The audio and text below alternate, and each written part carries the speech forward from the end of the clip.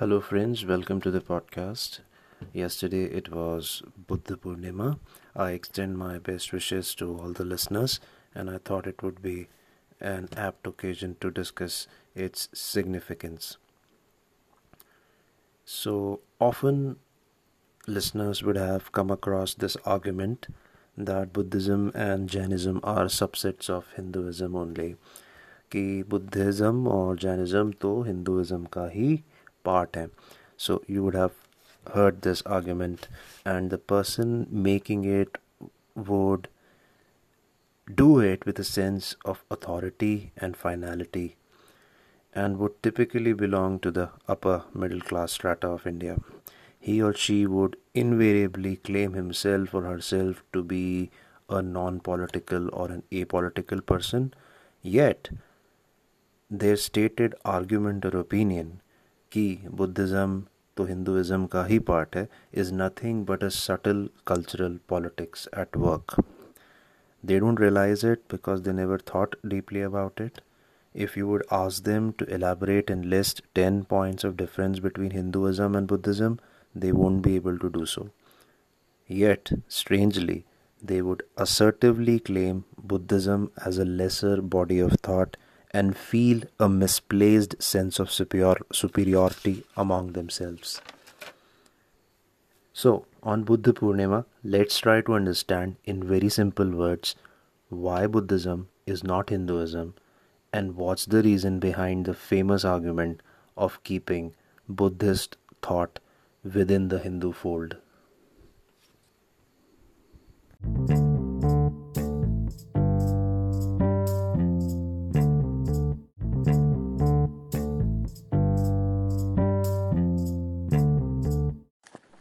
Welcome back, friends. Obviously, Buddhist philosophy is over 2500 years old, and it has many layers or branches, just like any major philosophical stream of thought would have. Like Christianity has its own subparts, Islam has it. Similarly, Buddhism in Sri Lanka would be different from Buddhism as practiced in Tibet, or maybe as administered by the society in Myanmar. So, as we had discussed in our first podcast, that we should try to understand and contextualize a particular concept geographically and historically. तो geographically अलग अलग जगहों पर concept का interpretation अलग होता है, और हिस्टोरिकली टाइम स्केल पर उसमें चीज़ें इवॉल्व होती हैं, जुड़ती हैं, घटती हैं. And same is true for Buddhism. But अगर हमें एक मेजर फाउंडेशनल प्रिंसिपल आइडेंटिफाई करना है कि यूनिक आइडेंटिफायर क्या होगा बुद्धिस्ट थॉट का या बुद्धा का, तो the best way to go about it is to we can do well to recall कि हमको जब हम आँख बंद करके गौतम बुद्ध का नाम लेते हैं या उनके बारे में सोचते हैं तो हमें क्या इमेज दिमाग में आती है. How do we visualise the Buddha. So the most common image which comes to your mind, और आपको भी आई भी होगी, is the image which you have seen the most of Gautam Buddha. And what is that sort of image? A monk in his robes with matted hair who is serenely meditating in silence. अर्थात गौतम बुद्ध ध्यान मुद्रा में बैठे हुए हैं. There's peace, there's complete silence, there is no activity, no halla gulla, there's no awaz, there's no jhagda, there's no fight. It's just calmness and tranquility all around. Why so? Because Buddha has overcome all the set of humanly emotions and desires. He has traversed beyond the human desires of attachment, expectations. And when there are attachments and expectations, there occurs their unfulfillment, which leads to sorrow. Thus, Buddha or Buddhism, in its foundational essence, means or expresses to extinguish the human desire. अर्थात बुद्ध ये signify करते हैं या ये दर्शाते हैं, उनकी imagery जिस तरह से हम देखते हैं वह एक उस अवस्था को प्रदर्शित करती है, जहाँ पर कोई कामनाएं, इच्छाएं, भौतिक सुख सुविधाएं, जो भी हमारे विचार हैं, आशाएं हैं, चीज़ों के प्रति आकर्षण है, उन सब के परे एक शून्य की अवस्था में पहुंचना is what Buddha and the core philosophy of Buddhism signify, कि हम हमारी सारी डिज़ायर्स को एक्सटिंग्विश करके एक शून्य में तल्लीन हो जाएं. And how are we gonna extinguish our humanly desires? Basically through extensive meditation, which we can do individually and as well as collectively as part of a monastic group. तो हम हमारी सारी इच्छाओं को कैसे ख़त्म करेंगे? थ्रू एक्सटेंसिव ध्यान करके. पहले हम एक संघ का, एक ऐसे भिक्षुओं के ग्रुप में मेडिटेट करेंगे, और फिर इंडिविजुअली एक्सटेंसिवली तप करके we will reach the kind of state which Buddha और the Buddhist thought imagines or symbolizes.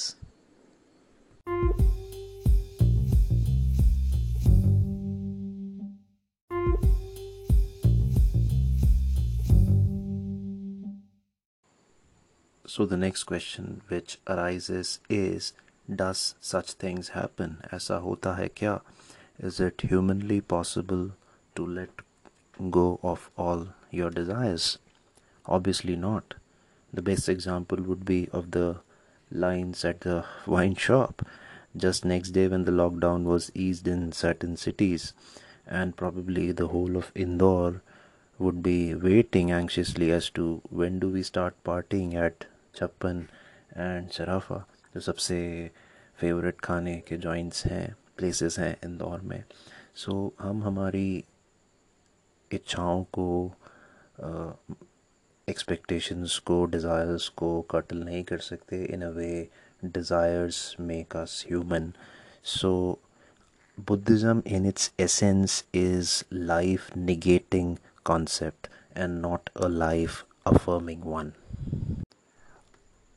अर्थात बुद्ध का स्रोत अपने केंद्र में जीवन त्याग को महत्व देता है, जीवन को नकारने को महत्व देता है. Now contrast this with the dominant, means the most powerful strand of Hinduism or Hindu thought. The beauty of Hinduism lies in its non-linearity and the amazing rich plurality of thought and the complex web of stories which we have been handed down from generation to generation. So imagine how differently gods are portrayed as contrasting with the common imagery of Buddha which we discussed. So in Hinduism, they are colorful, they have special weapons. I'm talking about the gods and goddesses जिनकी मूर्ति या जिनके pictures आप हर जगह देखते हैं. So the gods and goddesses have special weapons and objects in their hands which have their own specific meanings and values attached to it. There's sound and music where the god resides. God resides in the temple, and there's variety of food offerings to the god, and they are dressed differently according to the occasion and seasons and places. So all this symbolizes life. So primarily Hinduism is, in its most dominant and popular form, a life affirming school of thought. Life affirming मतलब जीवन को जीने का, या जीवन है, मनुष्य हैं तो इच्छाएं हैं, डिज़ायर्स हैं, और ये जीवन तो रहेगा. So how do we face it? So rather than life negating, जीवन को त्यागना या जीवन को नकारना, the Hinduism's dominant school of thought would argue that life is given, it's gonna happen, what's gonna happen, so better face it. And now it gives different strategies to how to face life for different situations and different people or different set of people, which can be done through either very ritualistic path, It could be done through a devotional path, it could be done through yoga, it could be done through various other strands of Hindu thought, which in a way gives you a path to follow. So you find that in later Hindu texts, that is those which were compiled or created after the Buddhism has arisen and spread across India, they were in a way a counter argument to the prevailing or popular Buddhist philosophy. And the best example could be the Gita, Bhagavad Gita, which is the most famous and popular Hindu text. It can be one of the example which is as a counter narrative to the Buddhist thought, and which is emphasizing very strongly on the social duty of an individual कि आप जो एक व्यक्ति हैं उसकी सामाजिक क्या भूमिका होगी, क्योंकि आपने अगर अपना जीवन जिया है तो उसको बनाने में या आपके प्रिविलेजेस में, आपके जीवन जीने में समाज का और आप जहाँ हैं उसका भी योगदान है। तो फिर आपका कर्तव्य क्या बनता है, उसके ऊपर एक्सेसिव एम्फेसिस गीता में हमें देखने को मिलता है, जो सबसे उसकी पॉपुलर या कॉमन अंडरस्टैंडिंग है। Obviously this is a very important thought जिसको सब लोग अपनी जैसी उनकी ज़रूरत है उस तरह से इंटरप्रेट कर सकते हैं। So it can be interpreted very in a very constructive, positive way if we look at from the societal perspective, and it can also be a call to war. So coming back to Buddha or the Buddha Purnima, now Buddha never, or Buddha would not have advocated that elaborate rituals to be performed या उनको याद किया जाए और कैसे पूजा की जाए या what all things have to be done on Buddha Purnima, because he advocated nothingness. He advocated just complete stillness, complete zero, that you have to just extinguish all your humanly desires. तो बुद्धा ने तो ऐसा advocate किया नहीं होगा कि बुद्ध पूर्णिमा ऐसे बनाई जाए या क्या रिचुअल्स फॉलो किए जाए. सो he didn't preach elaborate rituals or objects of reverence or deification कि कुछ objects को बड़ा मान दिया जाए, सम्मान दिया जाए. But paradoxically his followers did the same with him, that is Buddha himself. तो जो स्तूपास हम जाते हैं, देखते हैं, अलग अलग जगह पे स्तूपास हैं, and obviously the earliest stupas are in India because Buddhism originated from India. So these stupas contain the relics of Buddha or the earliest of his disciples. So उनके बाल के अवशेष या उन ऐसा कहा जाता है, ऐसी मान्यताएं हैं कि जो स्तूपा है उसके अंदर जो अर्थ का माउंड बना दिया और उसके ऊपर हमने एक दूसरा स्ट्रक्चर क्रिएट कर दिया, so that becomes stupa. And so it in a way in its core holds maybe a tooth or a part or a fragment of a bone or a hair of a great Buddhist monk or Buddha himself. So why does such followership which transcends into a certain set of rituals happen? यह बहुत important है कि हम इसको समझें. So when a foundational myth or a philosophy is preached by an enlightened guru, let's say such as Buddha, after him or her it takes the form of rules and structure for mediating society. So the followers construct rules and laws, you may say, or how the society would be governed, and they do it in the name of the enlightened guru or master who firstly preached the concepts. So they seek legitimacy in the name of Buddha, and same happens with every school of thought. So in other words, what happens is after the foundational philosophy has been laid down, it then takes up the form of an organized religion, which in its root has its aim to control, to direct, and to run a society. And the same happened with Buddhism and Hinduism in the Indian context. So, coming back to the question, why upper caste Hindus, who, if not overtly Hindutva supporters, but within their hearts they do nourish their identity by considering their set of beliefs or their set of gods and rituals superior to every other faith or culture, and they claim Buddhism to be a subset or less magnificent thought than Hinduism. It's simple, it's just subtle identity politics at work. Now, we don't have sizable practicing Buddhist population left in India to challenge and build a counter narrative. And secondly, from the legal perspective, as the law stands, uh, in regards to Jainism, Buddhism, and Sikhism, they are all clubbed into one category as opposed to Islam or Christianity. So Jainism, Buddhism, Sikhism are considered in with Hinduism as whole as one category, and others in the different categories for different set of laws, which we would be discussing at some later stage. So every individual, हर एक व्यक्ति को एक पहचान की ज़रूरत होती है, और the set of beliefs which he adhere to are a profoundly important, and hence he sustains his nourishment to his idea of self-esteem when he feels that जो उसके बिलीव्स हैं या जो उनके कर्म कार्य जो पद्धति है प्रार्थना की, इबादत की, या जो उसका रिचुअल्स में वैल्यूज़ एम्बेडेड हैं अकॉर्डिंग टू हिम, वह सबसे श्रेष्ठ हैं.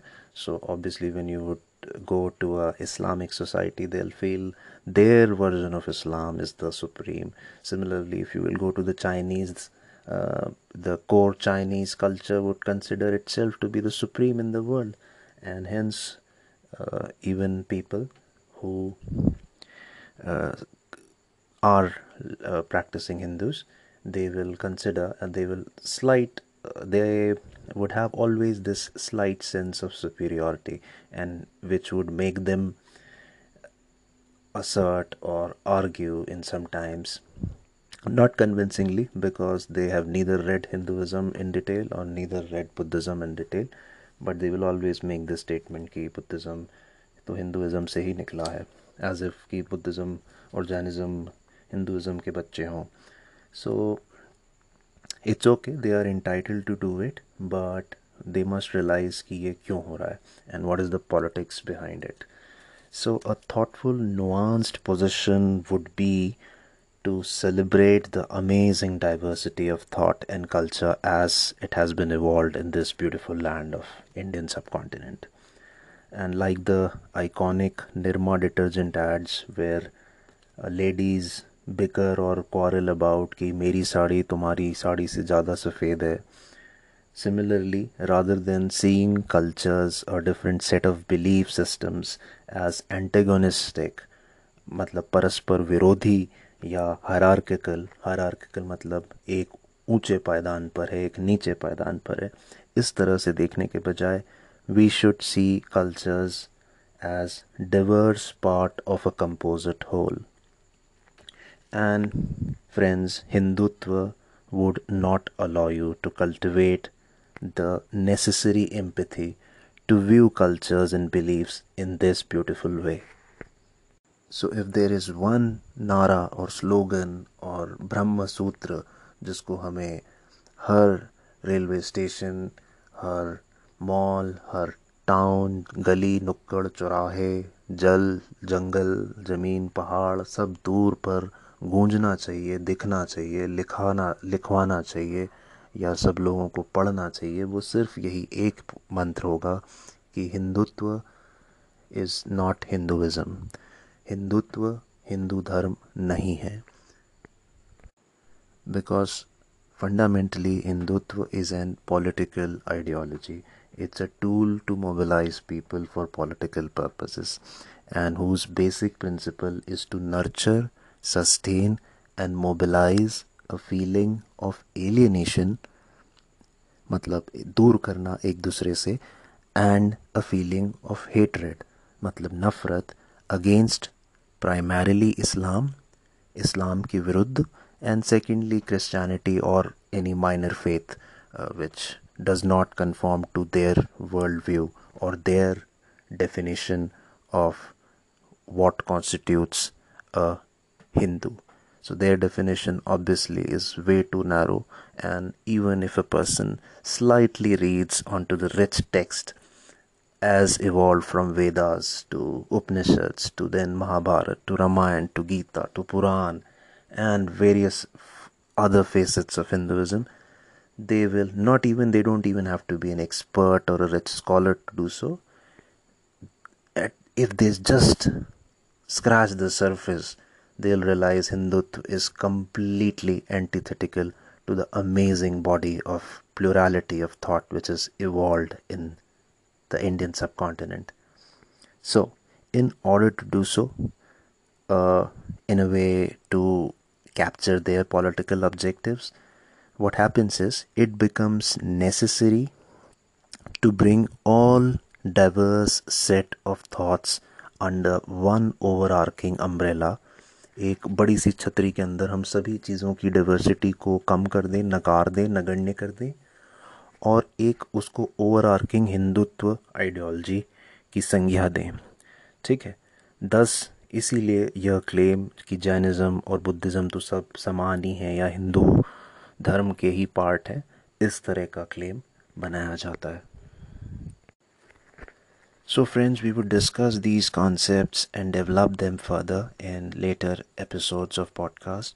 But the larger objective or the larger point which I wish to make is that one would have to look beyond the rituals or festivals or traditions and try to see the underlying value system which governs them. So if there is an inherent thought of inequality ingrained in your minds, you would never accept plurality. It would be very difficult for you.